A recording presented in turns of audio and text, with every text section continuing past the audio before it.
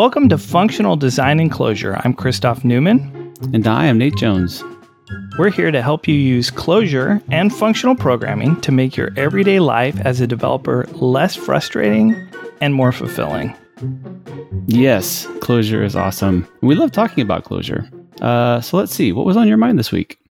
Okay, so I was thinking about Clojure. Like, what is the big win with Clojure? And you hear a lot about productivity. Like, Clojure is highly productive. But what is productivity, right? So I think Clojure gives you expressiveness, which is a lever to amplify productivity, right? By letting you make things faster, if you will. But then Clojure also helps reduce and in some cases eliminate this, like, various sources of combinatorial complexity, right? So complexity that just really adds up the more you load it into your application. Great example is some deep side effect. So you have a side effect way down in your call stack, and maybe that's manageable. But when you have all these objects and classes and there's side effects and now all of a sudden these side effects get out of control, it just adds up, right? So it eliminates the time sink that's related to this combinatorial complexity, while also giving you the ability to craft things faster, right? And so it's expressiveness on the plus, and then on the minus, getting rid of that combinatorial complexity. Mm-hmm. Yeah, and I think some of that complexity is complexity that is there because of the fact that object-oriented, I think, is naturally complex. Like it's bound together in ways that it doesn't need to be. But then it's also complexity in what OO lets you create. So you're able to create more complex solutions. And so not only is it the nature of the language, so to speak, and having to deal with that, but it's also the things that it lets you do are things that bind you, that cause problems later. Yeah. So there are certain forced separations. Let me see tell me if I'm understanding what you're saying. There are these forced separations that happen in Clojure, where there's some things you can't tie together, you know? So like, imagine, right. You and I, we're really good friends and we get along well, and, you know, our wife and kids, you know, I don't know, they don't spend as much time together, but then you have friends and I have friends and we all say, hey, let's just all move into one big giant house together. That sounds like a really complex scenario. Now that's going to be really different than if we all live on the same street, you know, and sometimes I take you zucchini bread because you're my buddy and, you know, my wife cooks some, but that's a lot different than you wandering to the, staggering to the fridge when you're starving in the middle of the night and grabbing the zucchini bread that my daughter baked for herself, because we're all in this giant complex, you know, everybody's in everybody else's business scenario, right? Right. Yeah, exactly. So you can tell me not to go get the zucchini bread, but and if I'm not in your house, I can't because I'm not in your house. But if I'm in your house, so by that same token, when you're inside of a method of an object, there's all those delicious member variables, instance variables that are just sitting there, ready to be touched, ready to be modified. And you can be super disciplined and not do that. But by putting them next to each other, it makes it just such a delicious temptation that you can't get in Clojure. You literally can't. It's like there's locks on the doors by default, and so you can't. It's like, again, that's one of those. That's a great description of one of those problems that you just don't have in Clojure because of the way the language is designed, not necessarily because of the parentheses or, you know, Richiki's hair or anything like that. Yes. Yeah. Well, and so it's permission right? There's sort of like this permission is needed because of immutability. You can't just reach in and start messing with stuff, you know? Exactly. And so there's this other side of that coin. I'll call it like toxic behavior that doesn't seem like toxic behavior, because now you spend all this time coordinating the rules of the mega household, you know, back in the, you know, in the commune. Being disciplined. Yes. And you feel so good because careful. of all the systems you come up with and all the structure and all the rules, you know, and you notice patterns in different rules that you make, and you publish books about them, right? And you go, wow, you know, we really elevated. We've look how productive we've been in coming up with all these ways of managing all this complexity. Oh man, programming is so hard, you know. We've gotten really good at making good rules. Yes, yeah. And so this is a great example of a limiting constraint, right? So Clojure has some limiting constraints. Mm-hmm. Yes. Very carefully chosen, probably because Rich Hickey, you know, has been wounded by some of these things many times over many years in Java land and other imperative OO land. And so these constraints, so they create freedom through limitation, right? Because now you can count on some things, so you have the freedom within that limitation. Yeah. And I think also because you're limited, you can't go to all those patterns that you already had. And so I think one of the things that it makes it difficult to get into functional programming is that you can't use all of the same, like you're used to following rules, you're used to living in the big household, you're used to doing all those things, and you're so used to, you've been doing it for decades. And so when suddenly someone says, sorry, the front door is locked, I can't, if you want, you can put a message in through the mail slot, as many messages as you want, and but I want the banana bread. Like I want to be able to just touch those, you know, instance variables. Every time I got hungry in the middle of the night, I mean, the refrigerator provided. I just opened the door, and there was well, now it's banana bread, right? There is zucchini bread sometimes, and there's banana bread other times, you know? It's like, man. Sorry, it mutated out from underneath us there. Yeah.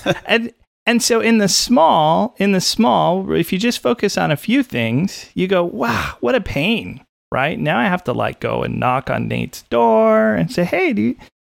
So I noticed you guys, you have a really healthy zucchini plant in your front yard. And I was thinking maybe you'd have some zucchini bread that time of year.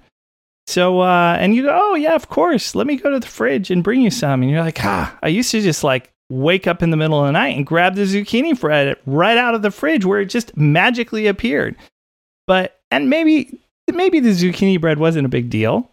But boy, you add it all up with all the other problems and it becomes a big deal. Right?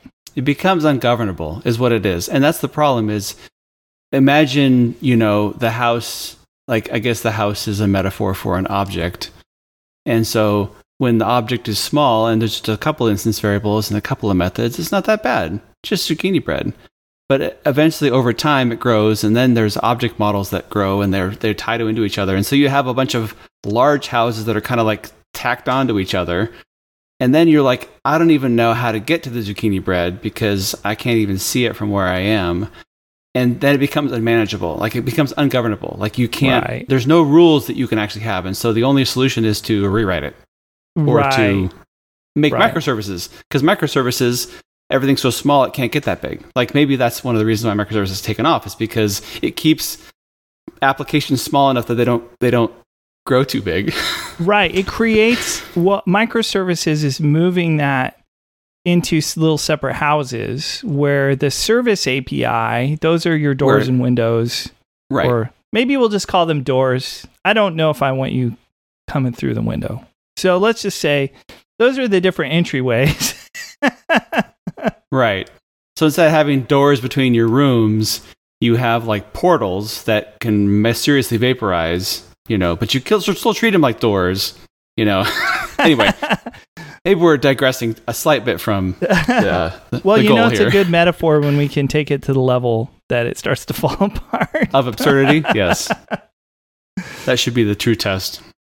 And so you're sort of halfway there, but you still run into these issues even with microservices, right? Because now you're still integrating around behavior, right? And behavior is really different than integrating around data. And so having data-oriented computation, data-oriented pipelines, data-oriented integration, and by data I don't mean the JSON payload for the remote procedure call that you're doing to your microservice. Yeah.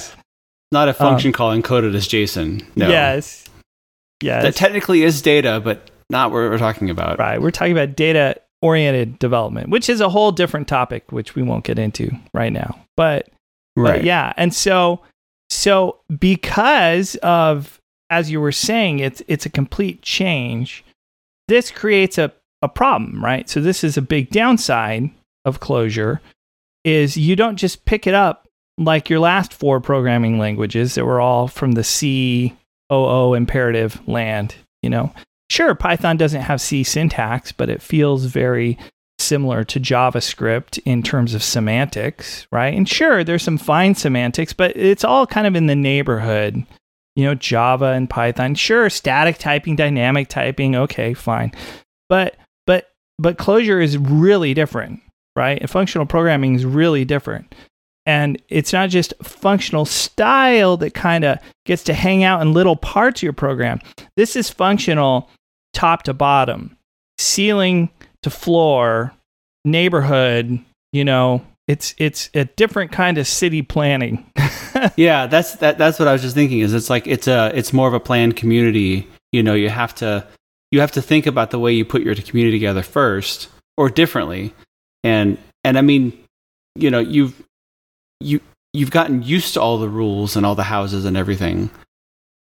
I mean, you've sometimes for decades, like you've been doing it so long that you have habits about the way that you approach things. And I think those habits actually start to seep into how you solve the problem, like how you even think about the problem. You think about things in an object-oriented way instead of thinking about things in an abstract. I mean, because as a programmer, you're often tied to code, so you like solutions, you like writing things down, you like that side of it. And so, but if you don't think of things abstractly enough, you're not going to be able to take that, like the way that you think of it in your head to solve it, and put it into a functional program, because the way you thought about it is an object-oriented way. Right. And so it's learning the syntax is like, it's like a minute to learn, a lifetime to master. I forget what game had that as its tagline, but that's the thing, is I can do filter in the small very easily, but when it comes to how do I take bigger solutions, like how do I log someone in, how do I update a database record, like even those middle level things, not even a whole application, the way you think about it, it doesn't match, because your brain has been wired. Right. Yeah, I think it was like Reverse I, Othello, depending on, I think branding. Othello, yeah. And but it's very much like in real life. If the way you've always solved the zucchini bread problem in real life is because, your mom gave you zucchini bread. Then you move out of the house and you're like, oh, I really wish I had zucchini bread. So what do? You call mom and go, hey, mom, you got zucchini bread? And because you think of zucchini bread as a naturally mom-shaped problem. Right. And she says, well, why don't you go to the store? And you're like, oh, well, I can buy zucchini bread at a store. And so you go to the store and you can't find it. And then you're like, hey, mom, it wasn't at the store. And she's like, oh, well, you have to go to the special bakery store. And you're like, oh. And so you can't just like invent how to get zucchini bread, right? You have to discover another way to do it, right? And that can take time. And so part of what this podcast is all about is, as we've meandered through the world and we've read and we listen to other people and talk to other functional programmers, we've discovered some other ways of structuring those solutions, of routing data through the program, of getting our zucchini bread, if you will, other than stumbling down to the refrigerator in the middle of the night in the giant, cooperative living situation and just going, oh, look, it appeared again. Great. It's for me.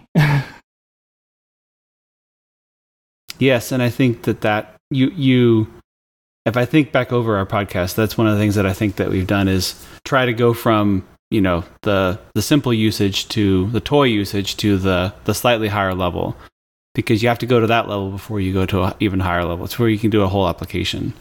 And it's kind of like you have to walk, discover how to do some of the things, and you're incrementally, and it adds up. It begins to snowball, right?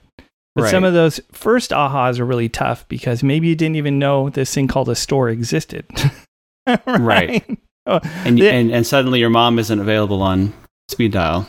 Right. And then you discover a store exists, but there's different kinds, and they have different inventory, and what's inventory, and so then the deep well opens that just was not at all relevant before, right? And you're still thinking, I just want my program to work. Right. And some guy with some awesome hair has told me that that this is better. Yes. But I don't know how to get there. Yeah, it's more expressive. Like just what we were saying before, more expressive. It reduces a pitfall. So, all right. That was fun. Yes, it was fun. Cool. All right. Well, then that'll be enough for this week. If you out there, our dear listeners, have anything that you would like to tell us, please send us a post on at Clojure Design on x.com. It's just a confusing time to be alive these days. Anyway, or an email to feedback@clojuredesign.club. Or you can hop into our Slack channel on the Clojurian Slack, which is Clojure Design-podcast. Please check us out. That's right. And you can find us on the web at clojuredesign.club, where we have show notes and past episodes. We have a whole index of everything we've talked about there by topic. So go check it out. Listen to some of the back episodes. Listen to your favorites. Listen to them new if this is the first time you're joining us for this podcast. Yeah. Yeah, it's been a lot of fun. All right, we'll be back next week. Thanks for listening.